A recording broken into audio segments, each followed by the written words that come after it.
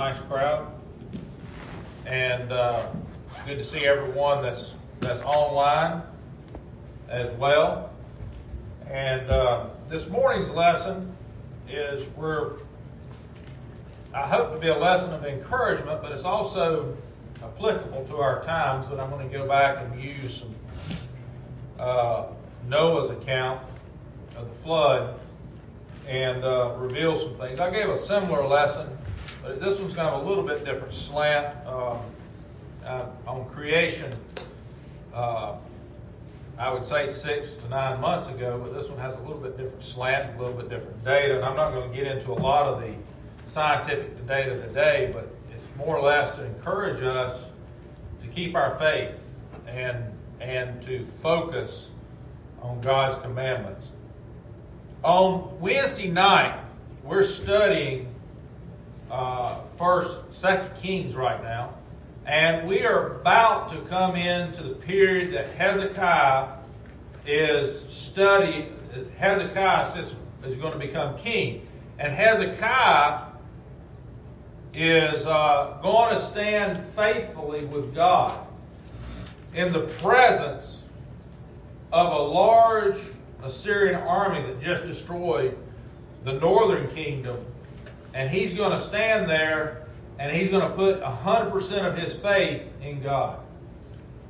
And so we're going to start off with a passage where Isaiah, this is the same time, except I just described Isaiah's point of view, but just a few years earlier, Isaiah is telling the northern kingdom this message. And if you'll look in Isaiah, the 8th chapter, and I think this has very much to do with it. Someone may say to you, let's ask the mediums and those who consult the spirits of the dead. Isaiah 8, 19 through 22 is what we're going to read here. With their whisperings and mutterings, they will tell us what to do. But shouldn't people ask God for guidance? That's a question that Isaiah is asking. Should the living seek guidance from the dead? Look to God's instructions and teachings. People who contradict His word are completely in the dark. By the way, I'm reading from the New Living Translation because it gives some words here that I think we can relate to a little easier. But look to God's instructions and teachings. People who contradict His word are completely in the dark.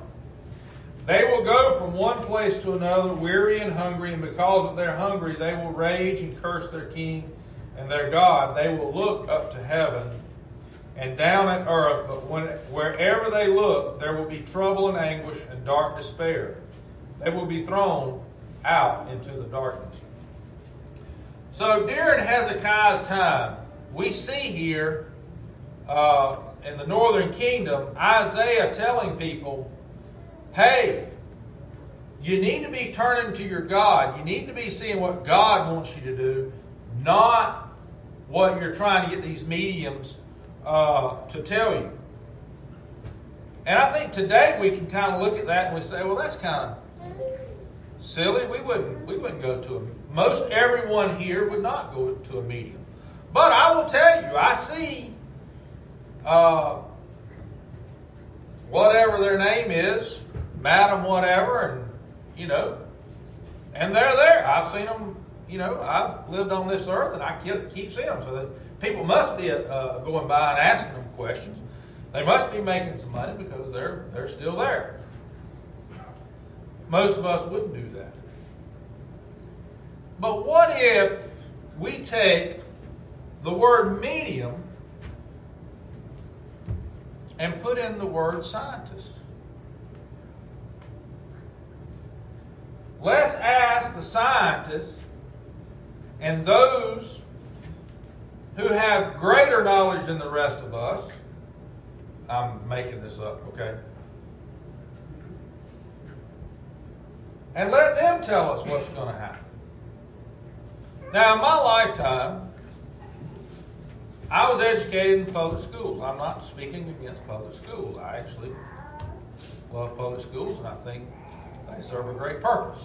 But I think in our public schools we teach things that are against the Bible. And we do it under the auspices of science. I think we see today, and so whenever I say this, I'm not going to say this from the perspective that we should throw everything out. But we just said, hey, if we just shut the economy down for 2 months, 3 months, we'll get rid of this thing. That's what the scientists say. Let's follow the science. Well, I think we're going to have to wade through this, but the point is, scientists don't have all the answers. Now, for everybody, people that's visiting, I love science. I make my living off of numbers and science. I am a huge scientific junkie. But what I figured out is sometimes, just like we see in our society today, people have a narrative that they want to present, and they make the data fit the science. But as we read Isaiah, we see God telling us in verse 20, look to God's instructions and His teachings. And as Christians, that's what we have to focus on.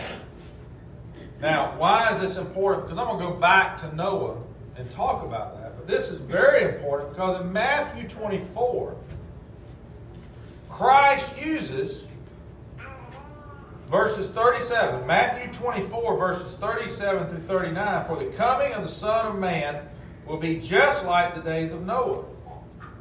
Christ is quoting Noah, talking about Noah here.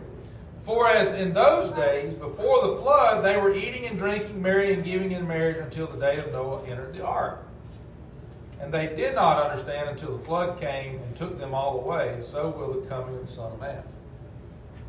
The point I'm saying is, if science tells us that the earth is billions of years old and there was never a flood that covered the earth,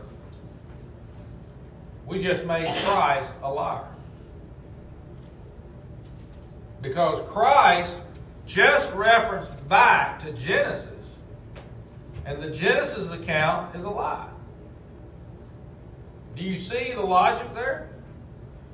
And I think that's very important that we go back and we see what God tells us to do. We've got to have faith.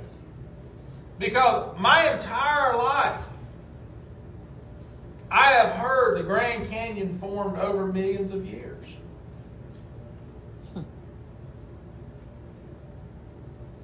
Well, you know what? There's data now that as we reformat some of the data and look at it from a biblical perspective, guess what? The Grand Canyon might have formed over days. And in mine and your lifetime, not the young people, but in mine and your lifetime, we remember in 1980 a story called Mount St. Helens. Listen to me, we did, during our time, Mount St. Helens mountain blew off.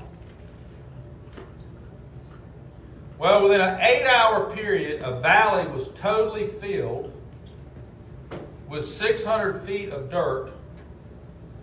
Now, if a geologist is in here, he's going to correct me. It's not all dirt. They have different layers and they have different things that they're going to call it. But for us Southerners, we're going to call it dirt. For me. 600 feet. So people right now stand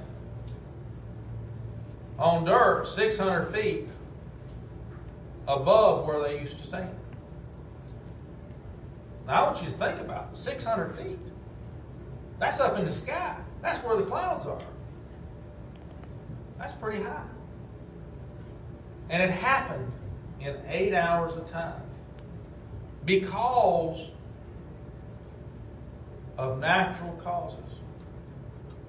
Now, what's interesting is there's canyons now where that 600 feet are. But guess what happened? It didn't happen over 1 million years. It happened 2 years later, whenever a huge rain came, liquefied things up on Mount St. Helens, according, and within hours, 100-foot canyons was carved out in that valley from the sand and the water. We know this. We have this all documented. So if you go look at that perspective, we know 8 hours we filled up a valley, and we know 2 years later, liquefied sand, a slurry of sand and water, 50% water, 50% sand. All of this is documentable. Cut out granite and moved granite rocks. Now, we've seen that in our lifetime. We know that. It didn't happen over billions of years. It didn't happen over 50 years. So the other thing I would tell you is, in World War II, some of our pilots was transporting bombers over to Europe. Something happened and they had to ditch their planes on Greenland. Well, this rich Texan, 50 years later, wanted those planes because he was going to restore them, and they, whatever his hobby was. So he went looking for them. So within 50 years, the planes were not where they were supposed to be, because the glacier was calving. It was moving towards the ocean. We know that. But in Greenland, in the southern tip, where the Gulf Stream comes up, warm water, those planes were buried 250 feet deep under snow in 50 years. Why is that? Because warm water comes up, and that tip of Greenland gets more snow than anywhere else in Greenland. And so we have planes that 50 years ago was buried. Now, all that has scientific stuff for us Christians, because people are using ice samples, cores, to say this happened, and here's the layers. Well, the question is, are those years or are those storms? But if you go back to God's account, how do we look at the data? How do we look at the Grand Canyon? Do we look at it from a narrative of millions and billions of years, because that's what we say we got to have for evolution? Or do we say this could have happened in a flood? You and I will never solve that problem, most likely, to where we know, because we were not there.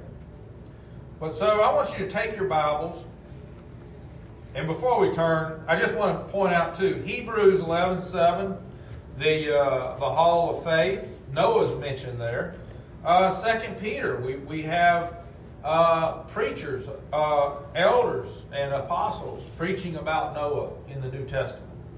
And so it's important that we do not discount these stories in the Old Testament. But what I will argue to you today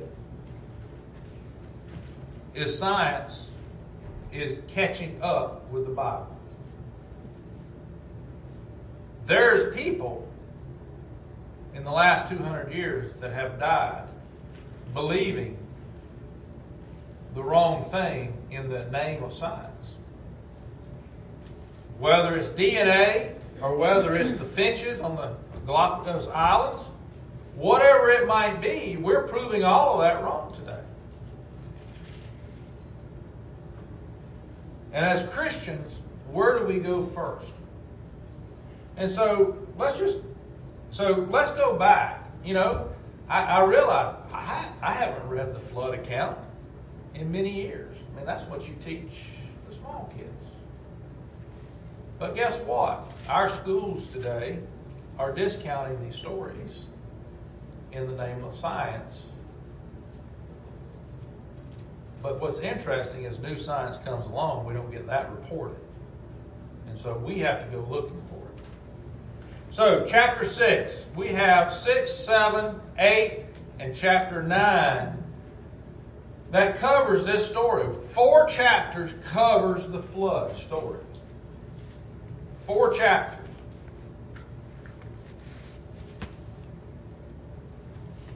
that Moses contributes to this story. Our Lord and Savior quotes it. Numerous authors quote it in the New Testament. So, let's just kind of look at this. Now, one of the things that I want you to look at and think about is we don't get into all the technicalities of how God did it. But He does give us a little bit of insight. And people that are interpreting and things that we're able to do now, the seismic information that we can get in the depths of the sea, some of this stuff is coming to light. But in chapter 6, starting there, notice it all goes back to the evil or the righteousness of mankind in God's actions. God didn't flippantly just say, I'm going to destroy the world. He did it because of man's evil, or lack of evil, in Noah's case, his righteousness. So in verse 3, we're just going to skim through this and kind of hit the highlights. My spirit, the Lord said, my spirit shall not strive with man forever, because he also is flesh. Nevertheless, his days shall be 120 years. So when Noah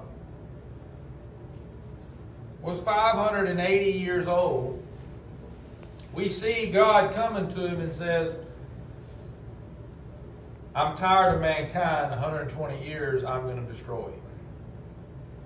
That's what he's saying here. Now, in verse 4, and I'm going to point out verse 4, as I'm up here, this is one of those things. I have no clue what verse 4 means. I am not going to sit up here and tell you. If you come up here after services, I've kind of done a little bit. I haven't done a lot of research, but I don't understand verse 4. But you know what? I don't have to understand verse 4 100% to have faith. But I know it's here, and I know it means something, and I just don't understand it yet. And that's my faith. The Nephilim were on earth in those days, and also afterward, when the sons of God came in to the daughters of men, they bore children to them. They were the mighty men who were of old, men of renown.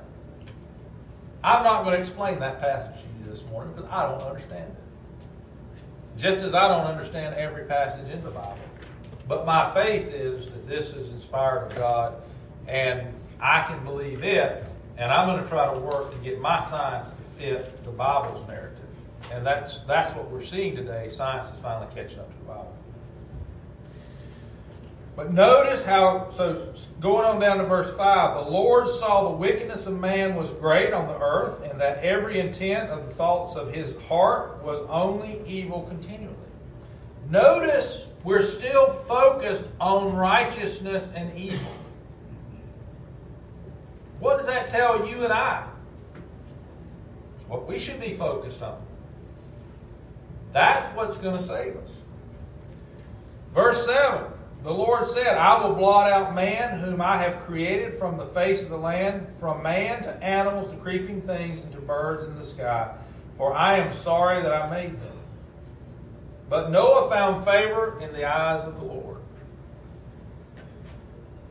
Verse 8 there, don't we want to find favor in God's eyes? Don't we want to be that person that says, like God said about Job, have you considered my servant Job? Can you imagine Noah walking in this world that God is describing here? That every intent of man is evil? Can you imagine the laughter, the ridicule of him building this boat that God's going to flood the earth?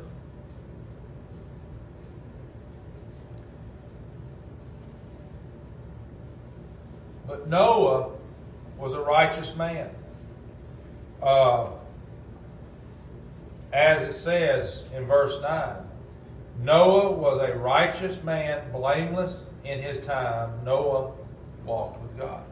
Now we can read on over in chapter 9 where Noah sin. So I don't think Noah was perfect, just like Abraham wasn't, just like Moses wasn't, just like everybody else. We all sin and fall short. But what is the intent of our heart, and where are we going with it? We all are going to fall. But Noah was seen as a righteous man. Verse 11, we repeat, the earth was corrupt in the sight of God, and the earth was filled with violence. Can you imagine an earth where somebody wanted something and they just went and took somebody's life? And you can kind of see that in chapter 9, where he talks about it is not right to take man's life. You can kind of see God pointing out that this was the corruption before the flood. Verse 13, then God said to Noah, the end of all flesh has come before me, for the earth is filled with violence because of them, and behold, I am about to destroy them with the earth. And notice the focus is still on righteousness. So we get into some of the details that he gives us. As for you, take for yourself, in verse 21, I'm sorry. And there's a lot here. In other words, and there's a lot more information here. But I encourage you to go back and read it and start reading it critically. As for you, take for yourself some of all food which is edible, and gather it to yourselves, and it shall be for you and for them. Thus Noah did. And the reason I put this is, Noah did according to all that God had commanded him, so he did.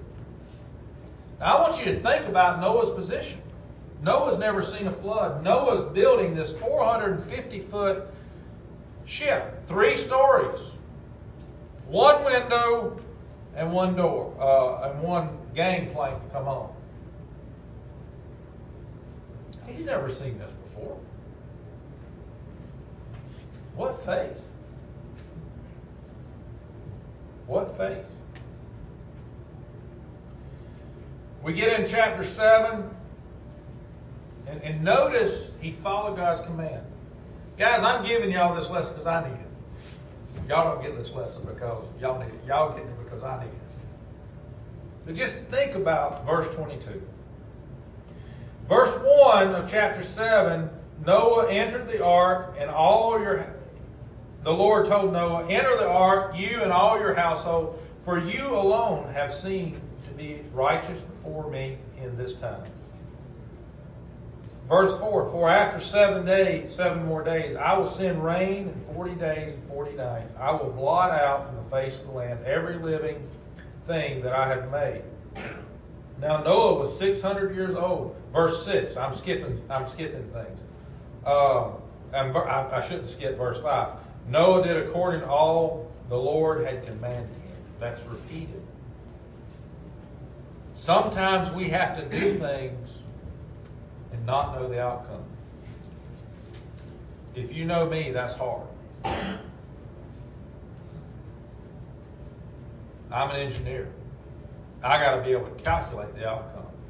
But that's not what I'm called for as a Christian. I have to act on faith. Verse 6, now Noah was 600 years old when the flood of the water came upon the earth. There's an age given. There's time in here. In verse 11, in the 600th year of Noah's life, in the 2nd month, in the 17th day, we're getting down to details. Today. On the same day, all the fountains of the great deep burst open, and the floodgates of the sky were opened. We all see rain. We all understand rain. What are those floodgates from the deep? Do we know what that is? We'll talk about that later on. Well, we're going to talk about it now. What if you had a volcano occurring in the ocean? What if the ocean's waters are heating up? Number one, hot water expands slightly, but we know what our oceans are, so if you start heating it up, and if you start heating it up, how do we get hurricanes? Hot water evaporates, goes up, and we get floods in Georgia, right? That's how that happens. Well, what if there starts to be volcanoes everywhere? What if the tectonic plates are moving now? What if? Because that's what the data's... You can interpret the data many different ways. Either it happened over 1 billion years, or it happened in a year. That's why I went and gave you the example of Mount St. Helens of what occurred in days. Hours, not days, hours. And several different events. And we see what can happen.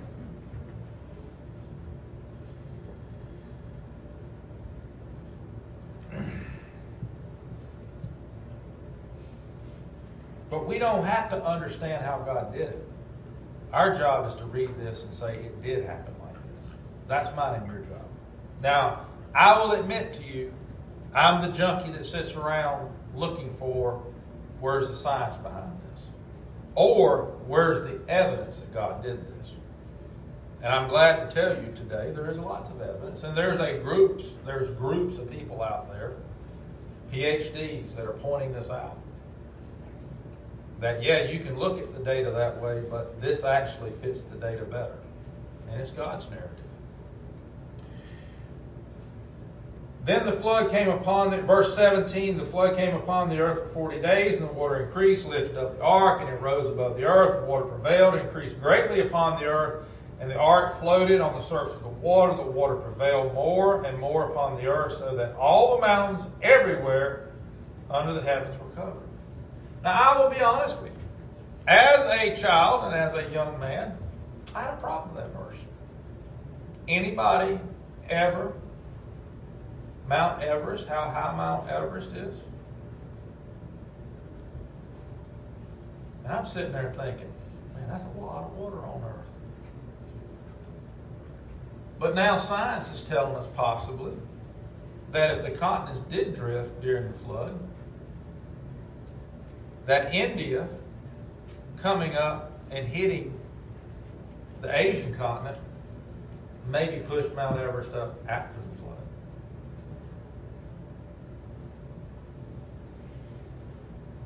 We don't hear that story, but that story is being told now because that's what some of the data says.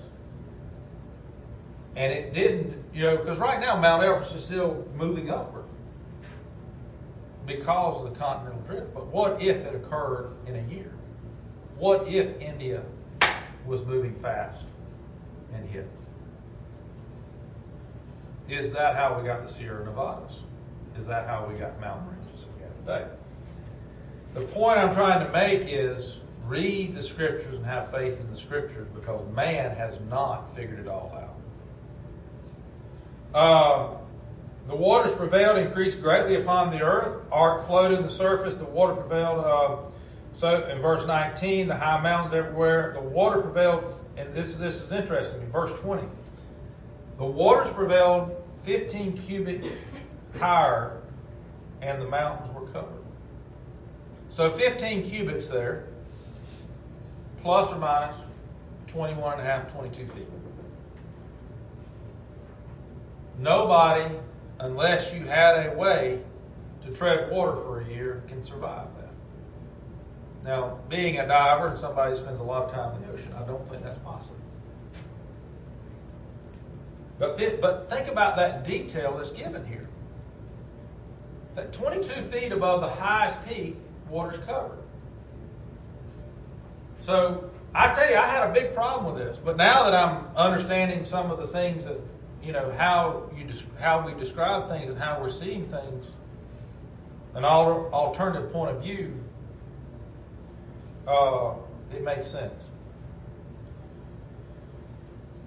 Verse 24, the water prevailed upon the earth for 150 days.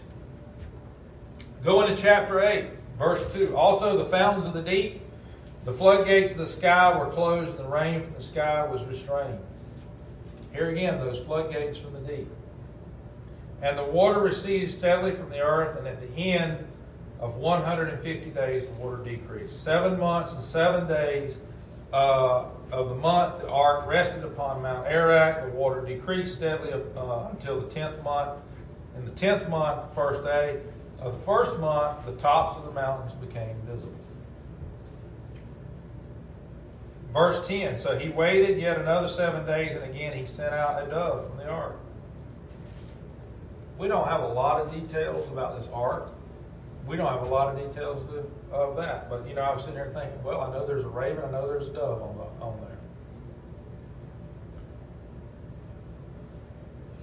And the interesting thing after the flood is the diversity of the animals that we have after the flood are much smaller.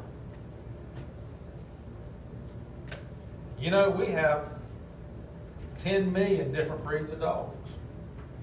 I'm being facetious. I don't know what the number is, but we got all kind of dog breeds.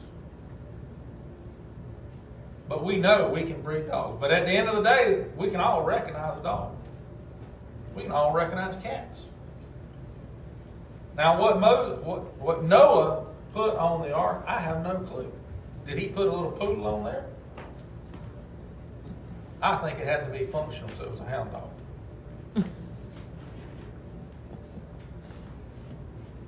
Poodles are not functional. No offense to anybody that has a poodle. Sandra's dog is not functional, but it's lovely. Look out now. Yeah. But at the end of the day, we're not given all those details. I cannot tell you how he fed all those animals.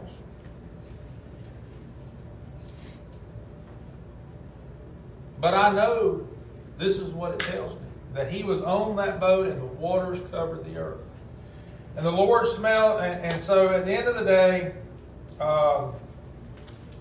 they get off the boat, and at the end of the day, verse 21, the Lord smelled the soothing aroma because Noah sacrificed to the Lord.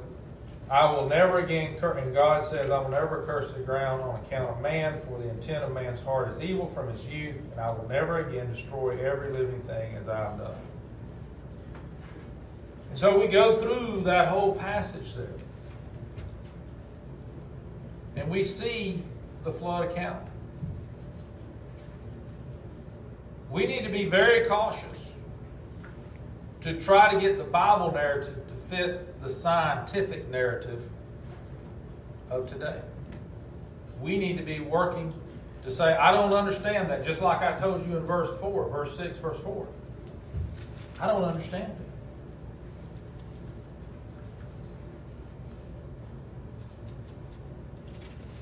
But I know what Isaiah told me is to go to the instructions and the teachings of God first and focus on that. And as Christians, we need to do that. So here's some things. I mentioned Mount St. Helens. We now know radiocarbon data is no good because they were going to zero their radiocarbon data machine out because they were going to use coal to do that. Because coal is millions and millions of years old, and there should be no radiocarbon in the coal. Well, guess what? There was radiocarbon in the coal.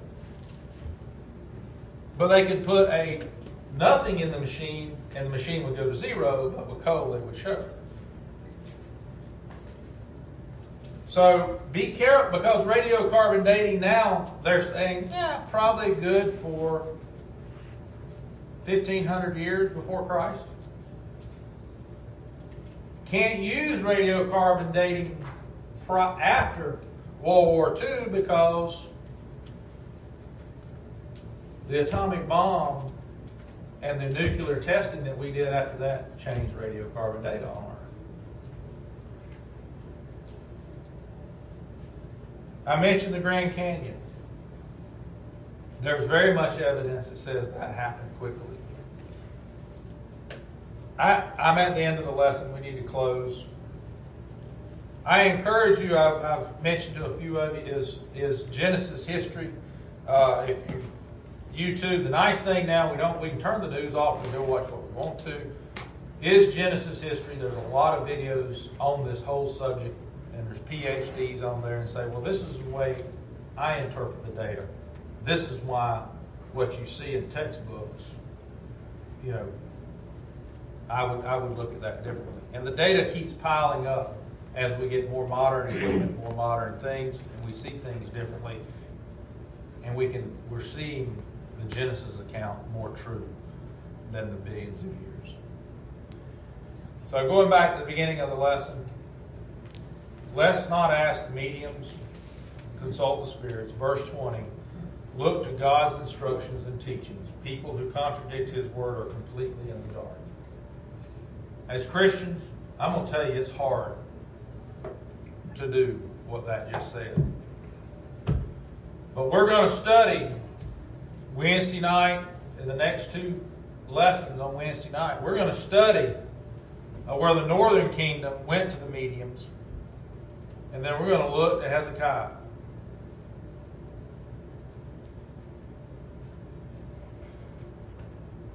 And Hezekiah did something I don't think I could have done. I always look at Hezekiah and just think, I marvel sitting up there looking at that Assyrian army and knowing they just took 3 years and destroyed everything north of him.